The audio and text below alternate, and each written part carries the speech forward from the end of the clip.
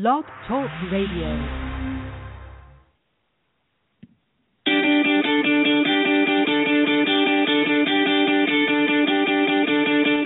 It's time to get ready for a journey into the love of art and the art of love. Welcome to Slightly Askew with Nancy at Noon, the show that takes an honest look into the heart of all things that shape the fabric of your entire life. And now, here's Nancy. Hello, I'm Nancy, and this show is my gift to you, my audience, seekers of truth, happiness, a better life, and a better way of relating to others. My intention is to answer your questions to the best of my ability in a way that empowers you to make appropriate changes in your perspective and in your life. When you change your perspective, your outside circumstances will also change because of the shift that took place inside of you. Does that make sense? I am here to open you up to a new way of thinking, a new way of looking at life so you can be the best you can be in all possible ways, whatever that means for you. It might mean better health, better relationships with your partner or your family, your boss and coworkers, a higher level of fulfillment in your daily living experience, or just more knowledge to make informed decisions. Since this is my introductory show, I'm going to tell you a little bit about why I'm doing an Ask Nancy radio show. Well, first of all, I love doing radio, and I love writing emails that help people gain knowledge so they can see a light at the end of the difficult challenges they are currently going through, and many of us are going through a lot of difficult challenges.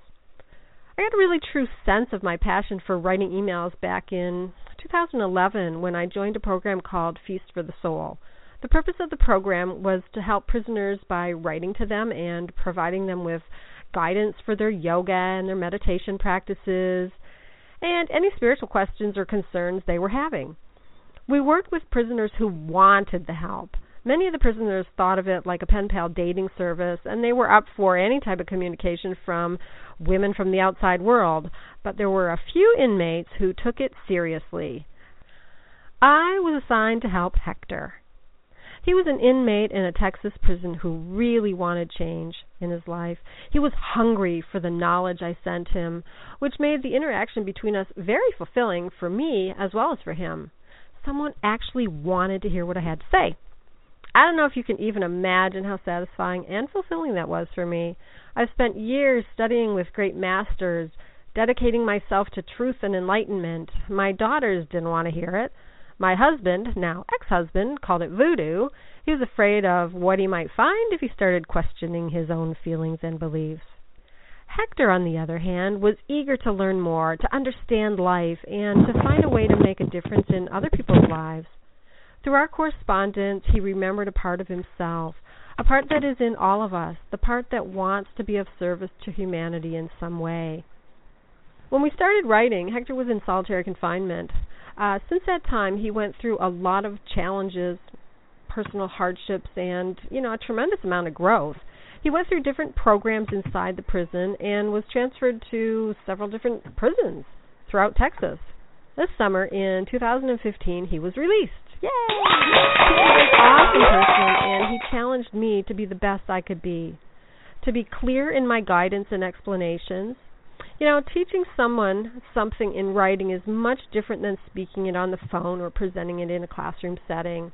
I couldn't look into his eyes to see if he understood or search his facial expressions for signs that I'd gone way overboard into the realms of mystics and mysteries that could seem unbelievable and, at times, incomprehensible, when all he wanted to know was the reasons behind and the solutions to some of the common, everyday problems all of us go through at some point in our lives.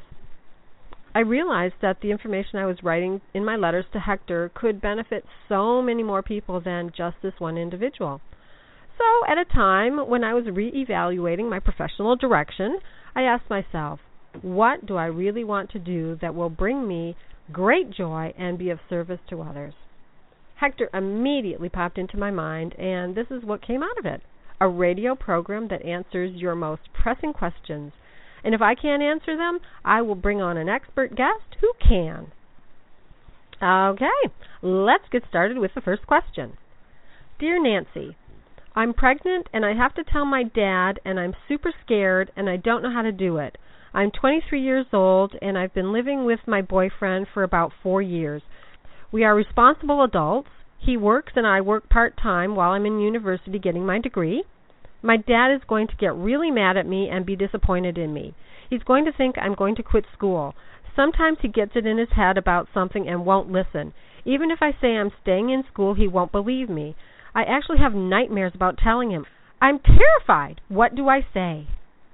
I'm afraid my mom might not talk to me because I don't think she likes my boyfriend, and I'm young, and she is worried about me getting trapped in a relationship. She always used to say, be a lesbian or marry rich, and I'm neither. Signed, Scared Mama-to-Be. Well, Scared Mama-to-Be, thank you so much for having the courage to share your fears with me. It takes guts to voice what is actually going on inside you. And congratulations! This is a very exciting time in your life. Nothing will ever be the same again. Babies and motherhood have a way of changing your choices and the way you see life.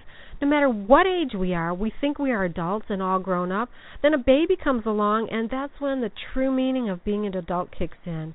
It's not about us anymore. It's about raising that child to the best of your ability.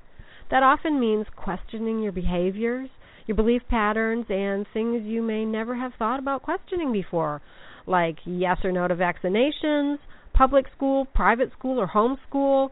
What disciplinary measures are you going to take, if any at all? Things like that. But let's get through step 1 first, telling your parents. There are a lot of issues hidden beneath the surface of this question that I would love to dive into. I'm going to start with the one that's right there on the surface. How do you tell your parents you're pregnant? You don't. The word pregnant conjures up so many different emotions in people that I would totally stay away from it. It's like the word God. It means different things to different people, good and bad, but always based on personal experience of some sort. Not yours, theirs. And yours. For a father, the word pregnant often means his daughter had sex and it went wrong. She got pregnant, and what are we going to do now? It's a dad's worst nightmare for his teenage daughter. I know you aren't a teenager. You live with your boyfriend. You pay your own bills, buy your own groceries, make your own decisions, and left high school a long time ago. But you will always be your daddy's little girl. And as a father, he sees it as his job to protect you. And to some dads, this can somehow mean he failed, especially dads who are stuck in the past or in rigid beliefs, as you have mentioned. On some level, all dads know their daughters have sex or are going to have sex at some point in their lives, but they don't want to know about it on a conscious level. Very few fathers want to admit that their daughters are sexually active because for some reason they can't accept it. And if you can't accept something, it's very difficult to acknowledge it. So, chances are when you say the word pregnant, the only thing your dad is going to hear is, "Hey Dad, I just had sex with my boyfriend and I got knocked up." I'm not saying this would be the response from all dads, but your fear in sharing your joyous news with your dad is very real and has to have a basis from his previous behavior somewhere.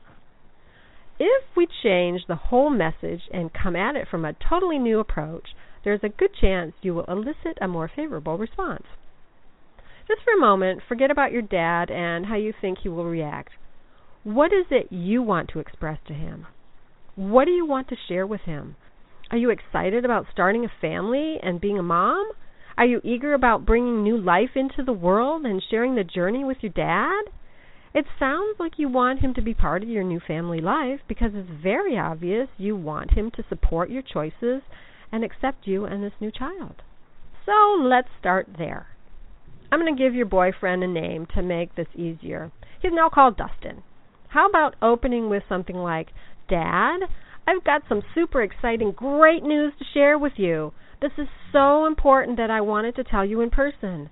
Dustin and I have decided to start a family. I'm so grateful to have you as my dad, and now my baby is super lucky to have you as his granddaddy. Dustin and I are so happy, and we want you to share in the happiness and be part of our journey." Do you see how that's a totally different message? It's coming from your joy and excitement, not your terror and nightmares. It's coming from a place of love, inclusion, and family. It has to elicit a different response. Keep in mind that he will still have some sort of reaction. Just be calm and stay in a place of love. The next part of your concern is that your dad may not feel this is the best time in your life to start a family because you are still in university. It's certainly a heavy load, but you sound confident that you can do it. So if your dad is still in shock and doesn't bring it up, take the initiative to bring it up yourself so it doesn't cause you more stress by hanging over your head for a later date. Reassure him that you've thought about it and have a plan set up and it's not going to be a problem at all. Then give him a few reasons why he can be at ease about it. Remember, this isn't about you, it's about him. Yes, he cares for you and your situation, but he is thinking about himself right now and his hopes and dreams and visions for your life. It's all about him. So figure out what drives him and what his fears are and reassure him in a way that only you, his daughter, can. Next, you don't know how to tell your mom because you don't know if she likes your boyfriend. And in the past, she suggested becoming a lesbian or marrying Rich. Sounds like your mom got trapped in a relationship that didn't serve her, and she loves you so much she doesn't want the same thing to happen to you. Not making excuses for her, just saying. This may seem like it's coming out of left field, but the fears we see in others are usually a direct reflection of the fears we harbor inside ourselves. I want to ask you this, Scared Mama. Is there any doubt in your mind whatsoever that Dustin is the right guy for you? And while we're here, do you have any doubts about being able to stay in university while you're raising a child? If so, now might be a good time to address these insecurities. We can never be 100% sure how long our relationships are going to last or what the future holds. The soul of the soon-to-be baby is the one who chooses his or her parents.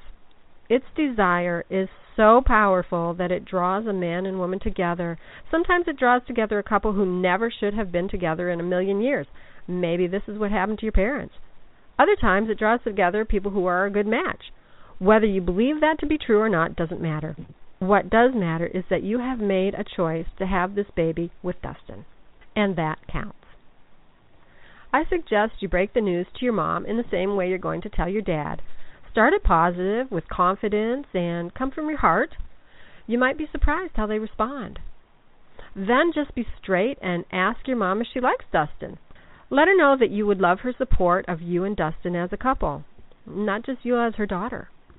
If you dig a little deeper into the energy of the statements you made, you might notice an underlying theme which is very clearly reflected in this sentence.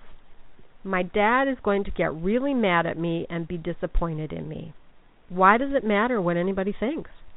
Sure, it's way nicer when people support us and when they appreciate us for who we are. It's super great when people actually agree with us, but none of that really matters. And most of the time, it never happens. Why do you so desperately want people to accept and approve of you to the point where you have nightmares telling the important people in your life about a miraculous and wonderful event? Look in the mirror and see the beauty and strength that is you.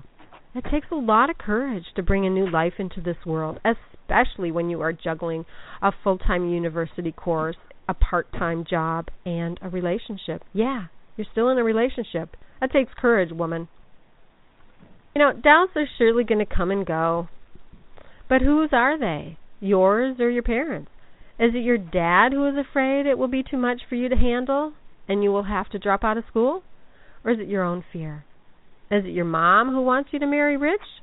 Or are you afraid you can't afford to raise a child on your current income? Is it your dad who will be disappointed in you and your mom who won't talk to you again? Or do you feel somehow like you failed yourself and lost connection with who you truly are? You were strong and decisive enough to make these decisions, so call on that power again and stand confidently behind the decisions you've made. When you are your number one best supporter, it won't matter what anyone else thinks. It doesn't matter what we do in life. There is always going to be opposition. Motherhood brings out all sorts of crazy in other people. Suddenly everyone else becomes the authority on how to raise your child. Don't let them be. Become the authority yourself. Listen politely if you have the time and inclination, then do what you feel is right. Being a mom can make you a stronger person if you let it. I'll tell you a little story. When I was pregnant with my second child, my thyroid started acting up. I remember sitting on the sofa in the middle of the summer and I was cold. My sweater was right beside me, but I was too weak to put it on. That's how much my thyroid was out of whack. I was a healthy person. I swam and walked regularly, ate properly, and had very little stress in my life. Times were different back then. I had to go see an endocrinologist, a specialist who works with the glands. After driving 2 hours to London to see him and waiting literally all day, yes, all day in the waiting room, the receptionist told us to go home, that the doctor was running behind in his appointments and had left for the day. The next week, when I finally did see him, he told me I needed to go on thyroid medication, that the drug would shut down my thyroid gland and I would be on medication for the rest of my life, that I would have to continue to increase my dosage regularly. He said, matter-of-factly, "It's just what happens to women your age." I was shocked by his flippant attitude and the realization that if this was a man's disease, there would have been a cure for it a long time ago. But since I was just a woman, it was no big deal to shut down my thyroid and make me dependent on the pharmaceutical corporations. Yeah, right. I looked him straight in the eyes and I said, "No fucking way." Then walked out of his office and never went back. I wasn't stupid. I knew I needed to boost my thyroid for the health of my unborn baby, but there was no way I was going to let a flippant doctor trade my thyroid to increase profits for drug companies. So I took the drugs until the baby was born. Then with the help of a naturopath, I weaned myself off, and I've been fine ever since.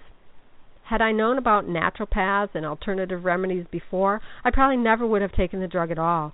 I would have found something more natural with no side effects. But, like I said, it just made me stronger and wiser.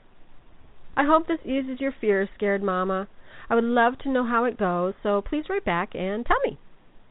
For those of you listening, whatever stage of life you are in, the message I'm sending out is that the need for approval will wear you out. It's a pursuit that never ends and is never satisfied because there will always be one person who does not approve of the choices you make, the clothes you wear, the beliefs you hold, or the way you live your life.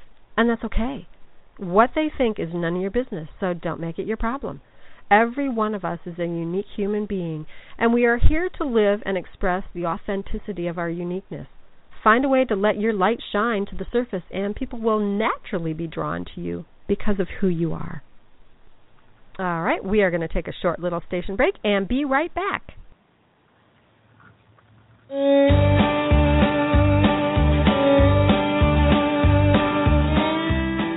Today's ditty is about the laughing epidemic of 1962. In Tanganyika, back in 1962, an epidemic of laughter broke out.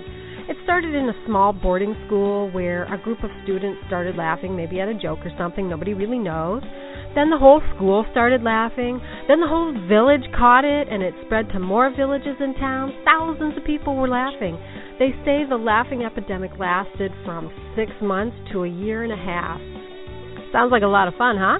Well, my first thought was that some foreign military was experimenting with these people, messing with their minds by infusing the air with some nasty chemicals or dropping it in their drinking water. Because as much as laughter is fun for a few minutes, it's not natural to laugh for this extensive amount of time. It wasn't just laughter either. People were also crying, they were fainting, they were experiencing different sorts of pain in their body and having respiratory problems. So obviously it wasn't about being joyful. The girls who started the laughing epidemic were tested, as was everyone else in the school, but no one showed signs of infections or physical ailments. The food and the water in the school were tested extensively and didn't show any signs of pathogens or toxins. So that basically rules out my theory of nefarious chemical experimentation. So what was going on? It was called mass hysteria. Today it's called mass psychogenetic illness, MPI. These villagers were experiencing the symptoms of extreme anxiety. It usually occurs in a group of people who feel they don't have any power. It's a way for them to express that something is wrong. There were lots of changes taking place in the country at that time, and laughter was one outlet for the intense stress these girls and much of the country's population were feeling, but unable to express in healthier ways. As you might guess, it happens to women more than men. Apparently it happens often, even today. It happens in schools and in the workplace. And the way they manage it is by spraying the area with something soothing. There are natural scents that, when inhaled, have the effect of calming the nervous system. I, in fact, keep a diffuser in my house and use a variety of different essential oils to uplift, clear, calm, or stimulate, depending on what I need to balance within my environment or within myself. Lavender is great for calming. I'm usually pretty calm and need something that actually stimulates me. So I often use a blend of citrus oils to help uplift my spirits on these dull, cold, gray Canadian winter days. I put a few drops of essential oil in my diffuser with some water and let that permeate the air. And it smells so nice too. So there you have it, the great laughing epidemic of 1962.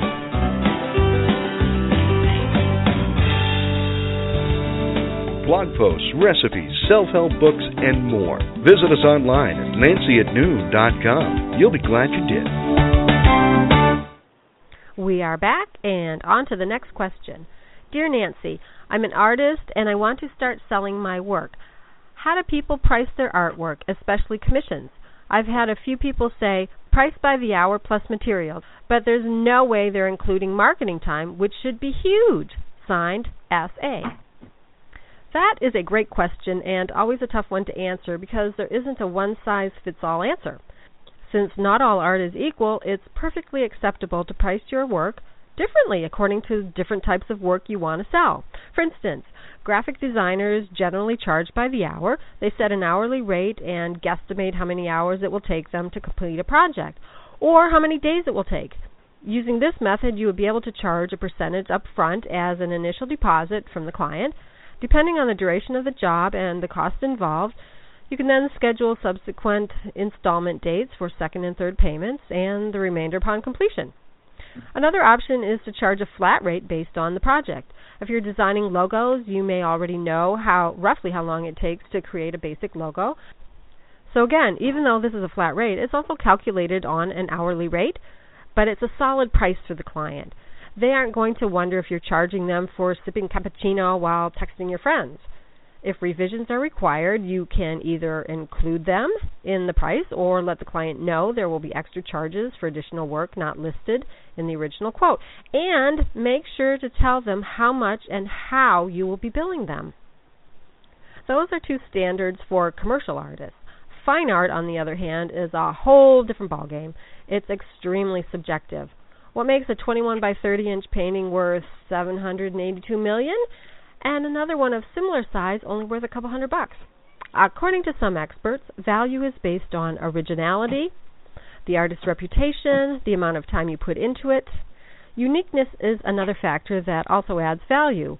What are you doing that is different from others? Did you create a new brush stroke or way of combining materials that hasn't been done before? Why do you think original artwork costs more than a huge print from Walmart? Because there is nothing unique in the so-called art that Walmart sells. Here's a true story. I've rented rooms to 2 contract workers this summer who came from totally different backgrounds. They lived in different cities and they're of different ages. They have very different likes and dislikes. Actually, they came from different countries. Their original background is one is from Poland, the other one is from Germany.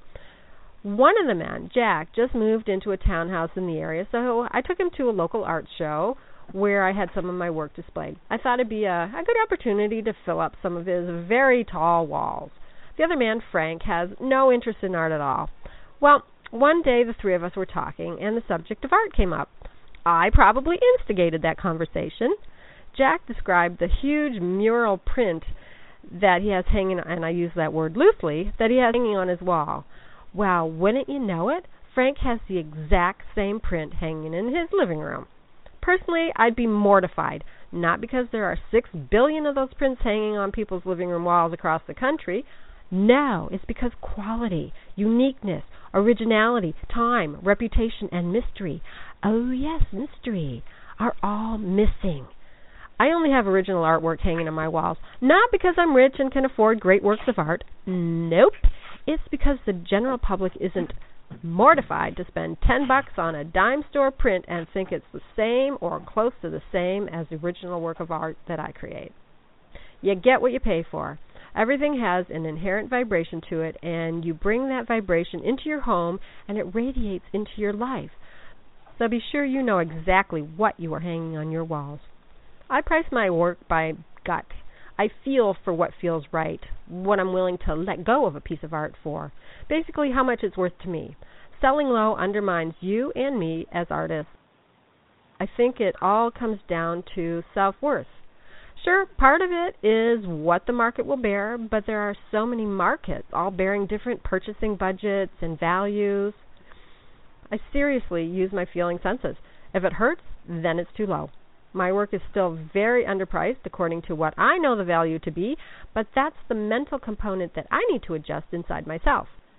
This probably isn't very practical pricing guidance for you, but it's totally ridiculous to price by time and materials unless you calculate like doctors and lawyers and factor into it the amount of time and money you spent in education, practice or internship, etc. You aren't a manufacturing factory, so certainly don't go by minimum wage. In the second part of your question, you mentioned about including marketing time in your price. I don't know that it's about including marketing time per se. Marketing time is included in your business expenses, which I suppose could be reflected in your artwork, but it's a business expense, much like operating costs such as electricity, water, rent, etc. The value of your work has to do with your knowledge, experience, time, intuition, ability to creatively express yourself, and the amount of time and money you have invested in your ability to provide a legitimate service and product for your clients. And, of course, quality, uniqueness, mystery, and all that. Funny thing, my daughter's been studying political economics in university, and she said, "Mom, we need to do a cost analysis on your products to get the proper prices so you actually make money as a business." So one afternoon, we sat down, and she started scribbling equations with no numbers and only letters across pages and pages of paper. Somehow or other, she solved the equation and came up with a dollar figure for one of my products. And I said, that's exactly what I'm charging now. And I went by what felt right in my gut. That's all the questions I have time for in this episode, but I will leave you with this to ponder. Vincent van Gogh sold only one painting in his lifetime. He created over 900 paintings that never sold until after his death. And that is only because his sister-in-law dedicated herself to getting him the recognition he needed. At least one of his paintings today is worth $66 million. I sure hope Van Gogh came back to enjoy his fame and maybe some of the fortune in another lifetime. As a fellow artist, I seriously and sincerely feel for him. Not only that, Van Gogh paintings are among the most frequently stolen paintings, and some are still missing. So just because your work doesn't sell or you don't get the price you feel you deserve, that does not mean your work is any less valuable or desirable. I wonder if that was a message to self. That's it for today. Thank you so much for joining me. Thanks for joining us again on Slightly Askew with Nancy at noon. We've enjoyed your company and hope it's been fun for you too. If you like what you're hearing, please share us with your friends and family because, well, they might like us too. You can find us online at nancyatnoon.com. We've got fascinating blog posts, recipes, self-help books, weight loss CDs, coaching programs, art, jewelry, and all kinds of other cool stuff. Go ahead and check us out. nancyatnoon.com. You'll be glad you did.